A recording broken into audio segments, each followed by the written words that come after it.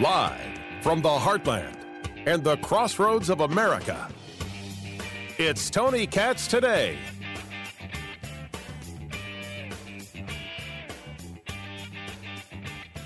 It was kind of funny that just before we went on the air, producer Ari said to me, how has nothing happened to Eric Swalwell, the congressman from California, the one who was most probably having a sexual relationship with a Chinese spy? The New York Times has yet to do a story on it, or at least that was true just the other day. Mainstream media has paid no attention. Yet here you have this guy who has access to America's secrets. He's on the House Intelligence Committee. He led the conversation on and the desire to impeach President Trump. And he's still on the House Intelligence Committee. How is this possible? You had Congressman Steve Scalise talking about it just the other day on Fox News. Helped bundle money for him, actually helped infiltrate his office, got some other people in his office that were probably spies. And then he gets on the House Intelligence Committee in just his second term, which is very alarming that it doesn't happen that often, that quickly. So the real question there is, did Speaker Pelosi know that he had a relationship with a Chinese spy prior to putting him on the House Intelligence Committee? All these questions need to be asked. Well, and the bottom line is he should be removed. The rational person would feel the same way. You had some type of relationship with a Chinese spy. You were not upfront about it, except, wait, maybe Nancy Pelosi knew about it and put you on an intel committee anyway?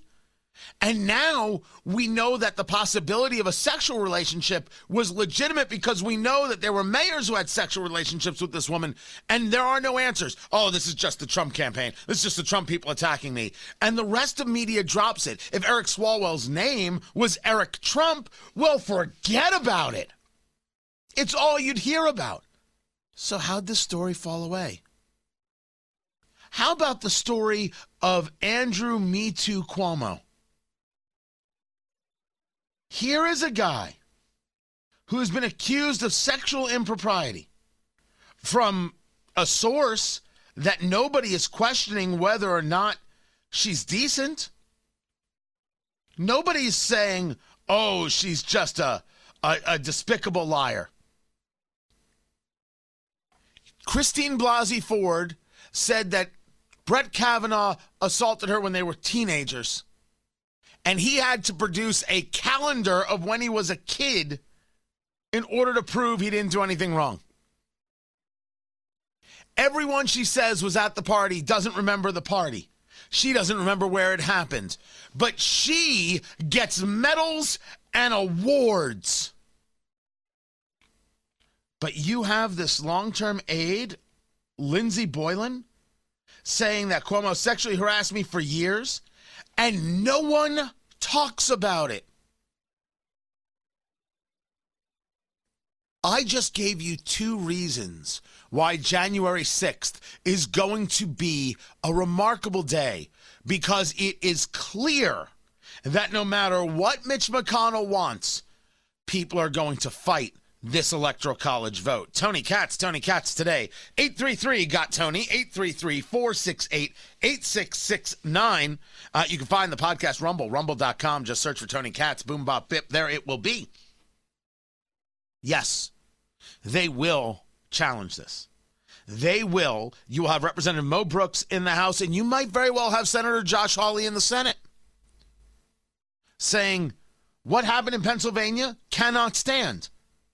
The court usurped the authority of the legislature, which means it usurped the authority of the people. We simply will not allow that to stand. Pennsylvania's electors must be stricken. And we're going to learn more about Georgia as we do this signature audit and take a look at Antrim County in Michigan. And who knows what the next days will bring? Who knows what other ill-gotten things we will learn?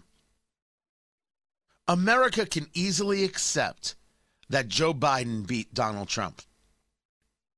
The problem is We've got all of this evidence of issue-matic conversation.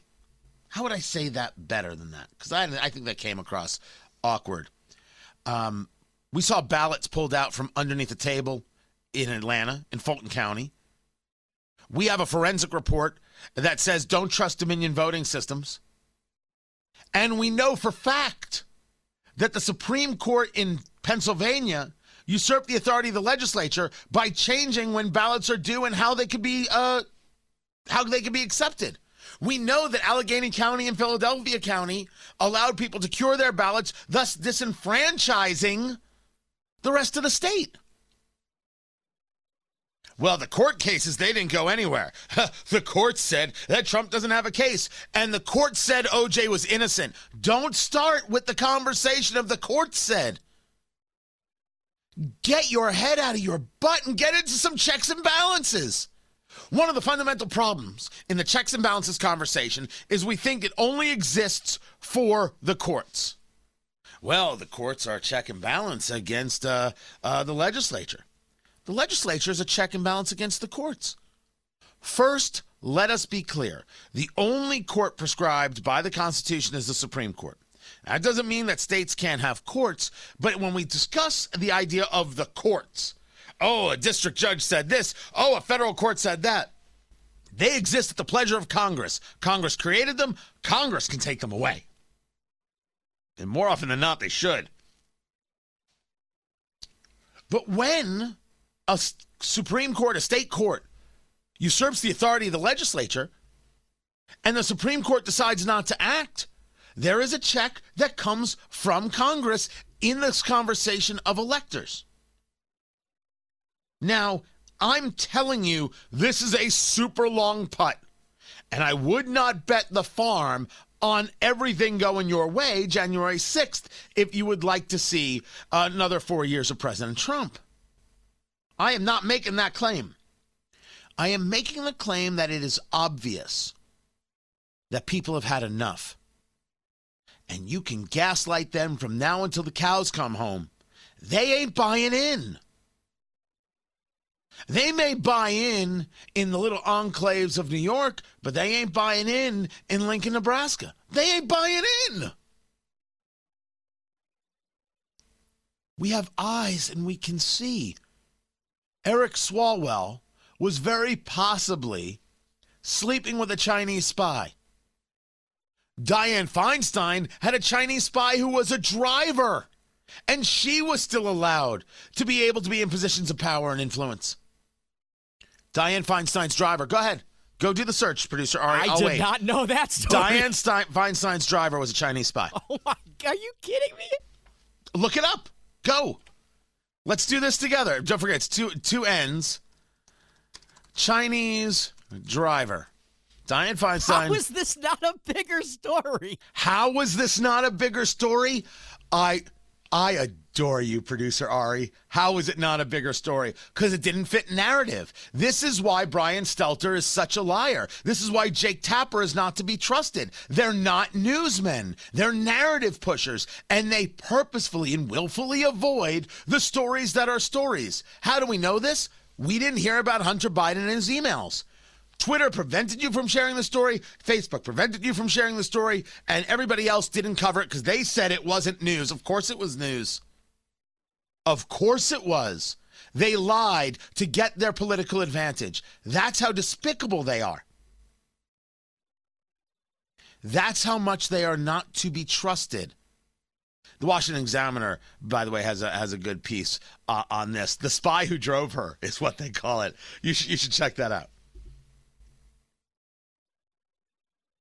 So you've got Swalwell, you've got Governor Cuomo and Me Too. You have got a duplicitous media. All of this adds in to the story out of Pennsylvania, the story out of Georgia, the story out of Michigan. No. 74 million Americans who voted for Trump and the millions others who didn't even bother to vote or couldn't vote, they don't trust you at all. Get over yourselves.